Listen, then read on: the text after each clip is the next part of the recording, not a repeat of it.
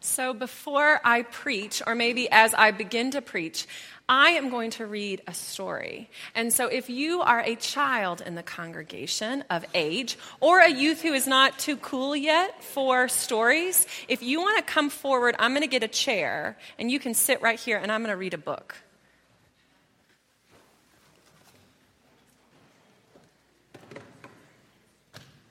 You can come on.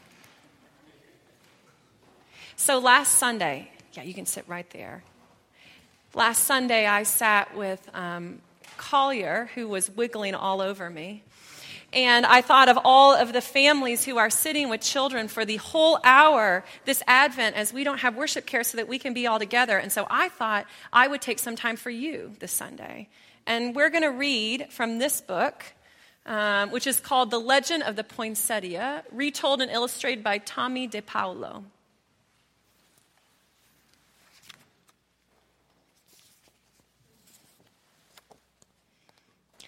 Lucida lived in a small village high up in the mountains of Mexico with her mama, her papa, and her younger brother and sister, Paco and Lupe.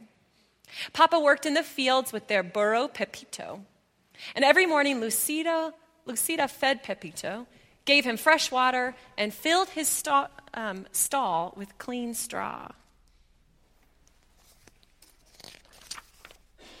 At home, Lucida helped Mama clean their casita, their little house, and pat out the tortillas for their meals.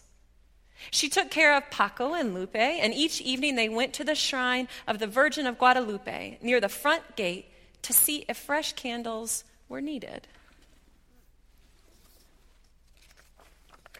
One day, close to Christmas, La Navidad, Padre Alvarez came to their casita. "Ah, Senor Martinez, buenos dias, good day." Padre Alvarez said, "I am here to ask you about the blanket which covers the figure of the baby Jesus in the Christmas procession. We have used the same one for so many years, it's almost worn out. Because your weaving is so fine, I have come to ask if you would make a new one." "Mi padre," Lucida's mother said, "I would be honored, and Lucida will help me."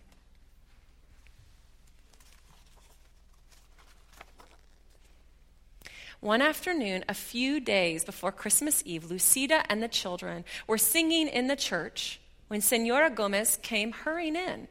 "Lucida, you must come home. Your mama is sick, and your papa has taken her down to the town to see the doctor. You must care for your brother and sister until your papa returns tonight."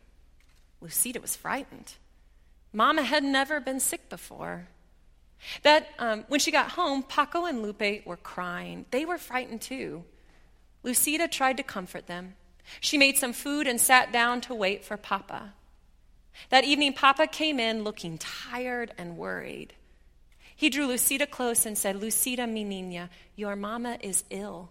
Your aunt, Tia Carmen, will take care of mama until she is well, but I must go back and stay with mama until I can bring her home. But it won't be until after Christmas. Senora Gomez will take care of you and Paco and Lupe while I am gone. She will come for you tomorrow." The next afternoon, Lucida overheard two women talking. "Lucida's mama is ill. She won't be able to finish the blanket for the procession. Isn't it a shame?" "See," said the other woman, "we are all so disappointed. Padre Alvarez will have to use the old worn-out one." When Lucida went home to feed Pepito and get clothes for Paco, Lupe, and herself, she looked at the unfinished blanket on the loom. "Perhaps I can finish it," she thought. But when she sat down and tried to weave, the yarn got tangled. The more she tried to untangle it, the worse it got. It was no use. She could never finish it by herself.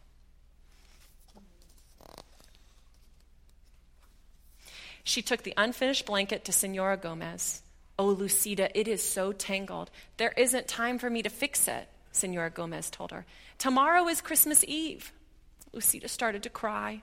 It was her fault the blanket was ruined. Her family wouldn't have a gift to place at the manger of the baby Jesus. "Don't worry, Lucida, we will all go to the procession together." Lucida didn't say anything. but in her heart, she felt like she had ruined Christmas.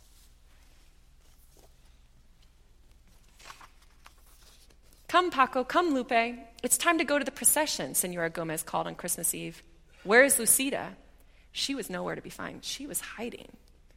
From the shadows, Lucida watched everyone gather for the procession. The candles were lit, the singing began, and the villagers walked to San Gabriel, carrying gifts to place at the manger. Lucida walked along in the darkness and watched the procession go into the church, followed by Padre Alvarez carrying the baby Jesus.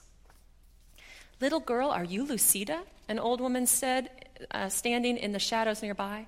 Si, Lucida answered, wondering who she was. I have a message for you. Your mama, she is going to be fine, and your papa will bring her home soon, so you don't have to worry. Go now into the church and celebrate Christmas with the others. Paco and Lupo are waiting for you. I can't, Lucida told her. I don't have a gift for the baby Jesus. Mom and I were weaving a beautiful blanket, but I couldn't finish it. I tried, but I only tangled it up. Ah, Lucida, any gift is beautiful because it is given, the old woman told her. Whatever you give, the baby Jesus will love because it comes from you. But what can I give now, Lucida said, looking around. A patch of tall green weeds grew in a tangle nearby. Lucida rushed over and picked an armful. Do you think these will be all right? Lucida turned to ask the old woman, but she was gone. Lucida walked into the church. It was blazing with candlelight, and the children were singing as she walked quietly down the aisle with a bundle of green weeds in her arms. What is Lucida carrying? A woman whispered. Why is she bringing weeds into the church? Another one murmured. Lucida reached the manger scene. She placed the green weeds around the stable, and then she lowered her head and prayed. A hush fell over the church. Voices began to whisper, look at the weeds. Lucida opened her eyes and looked up. Each weed was tipped with a flaming red star. The manger glowed and shimmered as if lit by 100 candles. When everyone went out after the Mass, all the clumps of tall green weeds throughout the town were shining with red stars. Lucida's simple gift had indeed become beautiful. Thanks be to God. Thank you all. You can go back to your seat.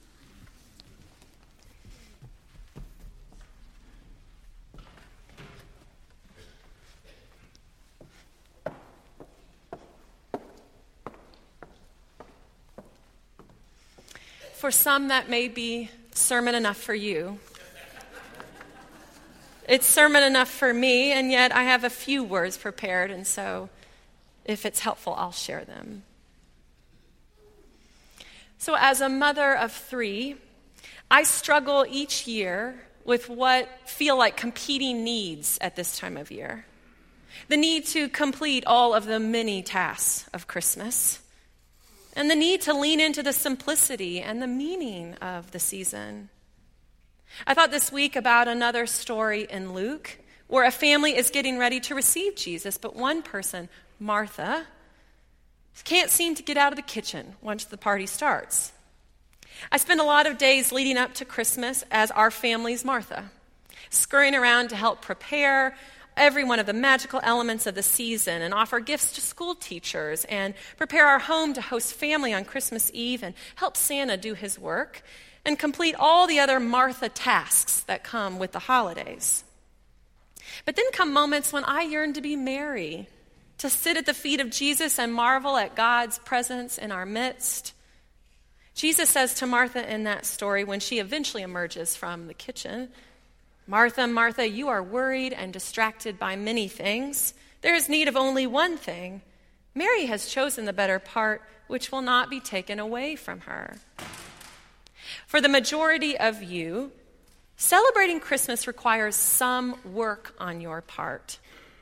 There are errands to run and tasks to do or food to cook or people to gather or extra advanced therapy sessions to prepare for your family Christmas. When labor comes with the season, how do we make sure that we are still able to approach the season with our eyes open able to look again at the good news?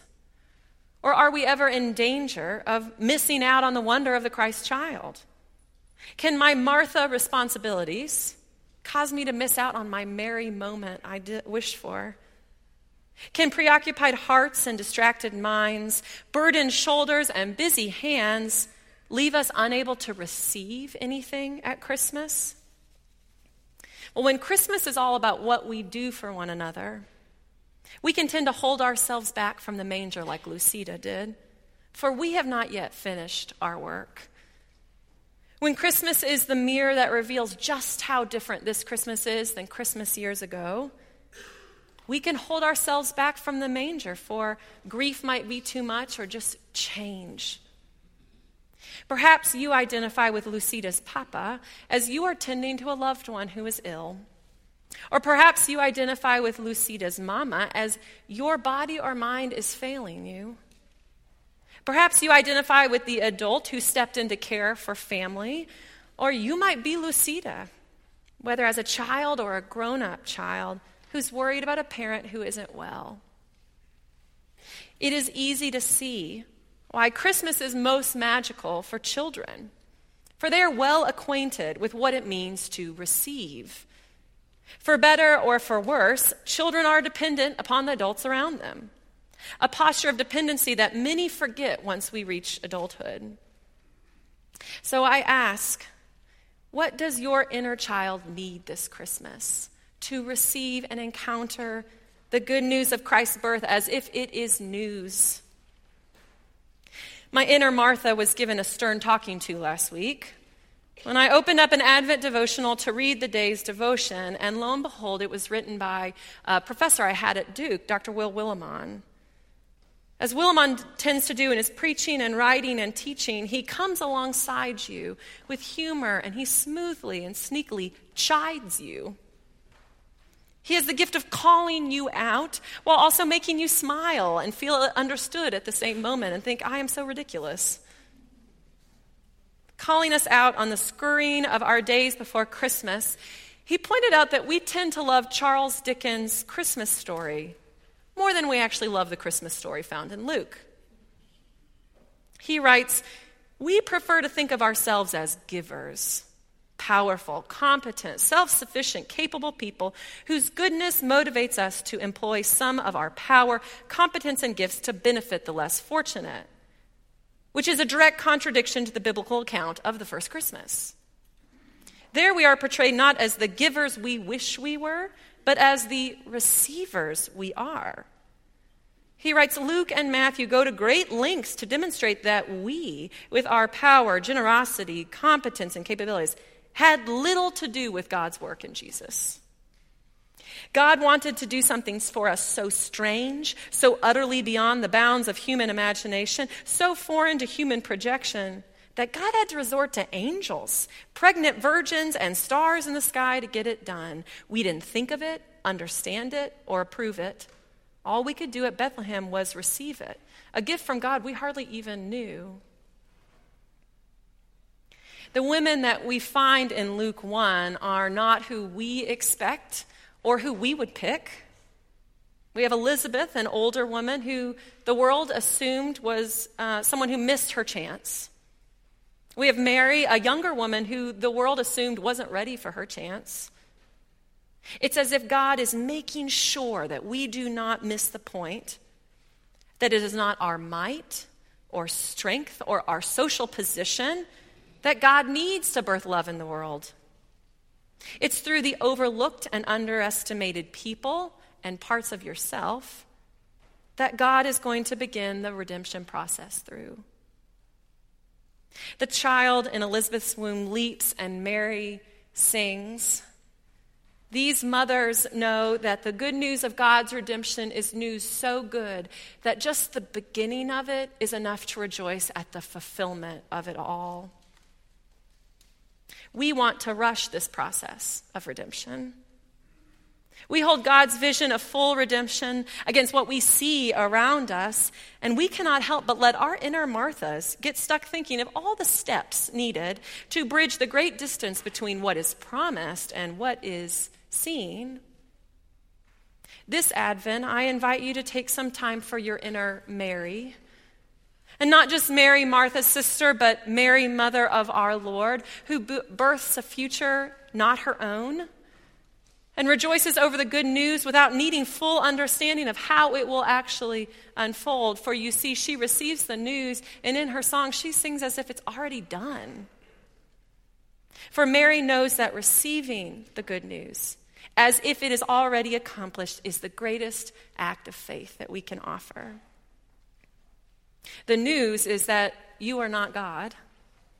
The news is that God is God, and you are the one to whom and through whom God is coming. To live in a posture of receiving is to be ready with open hands to say, "Let it be with me." It's to delight in this nature of our relationship with God, that the redemption of the world depends on not your greatness, but on your humility and your willingness to bring forth a future not of your own design. Walter Brueggemann writes, "It is in receiving and not grasping, in inheriting and not possessing, in praising and not seizing. It is in knowing that initiative has passed from our hands and we are safer for it." He writes, "I am aware that this runs dangerously close to passivity, as trust often does. And it stands at the brink of cheap grace, as grace must always do. But that risk must be run because exiles must always learn that our hope is never generated among us, but is always given to us. And whenever it is given, we are amazed." This Christmas, I encourage you to take some quiet moments where you can receive the gift of Christmas before you give any gift to anyone else. Make sure you have enough time in the quiet so that you notice the stars, or hear the angels, or see what divine presence is among the straw at your feet. And this enough time doesn't have anything to do with the amount of minutes, but about your attentiveness that can make 1 minute hold more wonder than 1,000 ever could. Remind yourself that the gift of Christmas does not evaporate if you don't have enough time or space or wonder to cherish it properly. This news isn't going anywhere. The gift of Christmas is not location specific to this sanctuary or to your grandmother's home or your childhood home. The gift of Christmas does not have to be earned by enough thank you notes or by you also having the perfect gift already prepared to give in return. As we come to the end of our designated Advent waiting season, I invite you to open your hands and lay them on your lap, to enter into a posture of receiving, for the gift of Christmas is already available on this fourth Sunday of Advent. So if you are in a place where your ears are ready to hear again, and your eyes are willing to look again, and your hands are willing to hold truth again, then it is the greatest honor that I have to place before you the greatest gift you will ever receive. A gift that will never grow old, but will be ever new your whole life long. It's a gift you cannot earn, and it is a gift you cannot lose. This gift was just as real the day you were born as it is today, and as it will be the day that you breathe your last. This gift is the good news that God, the creator of the heavens and the earth, loves you and is on the way to you to redeem what you thought was lost, and to restore what you thought was gone, and to resurrect what you feared could never be resurrected.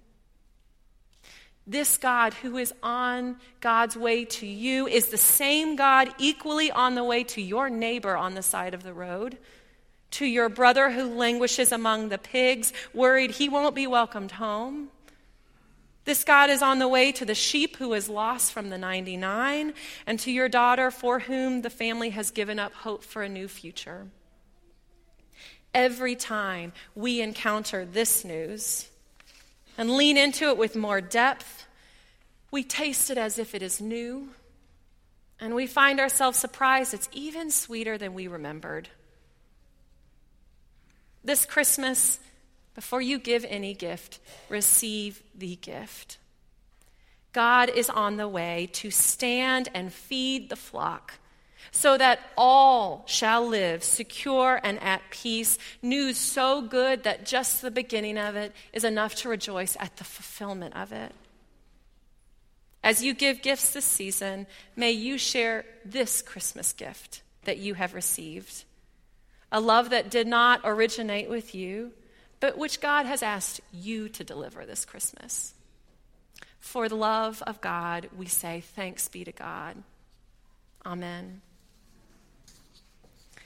It is our tradition that we sing a hymn to close our service, and we find ways to respond, whether it is to a call to God in our life, to follow Jesus, or to join this church, or whatever it may be for you. Let us stand and sing our faith.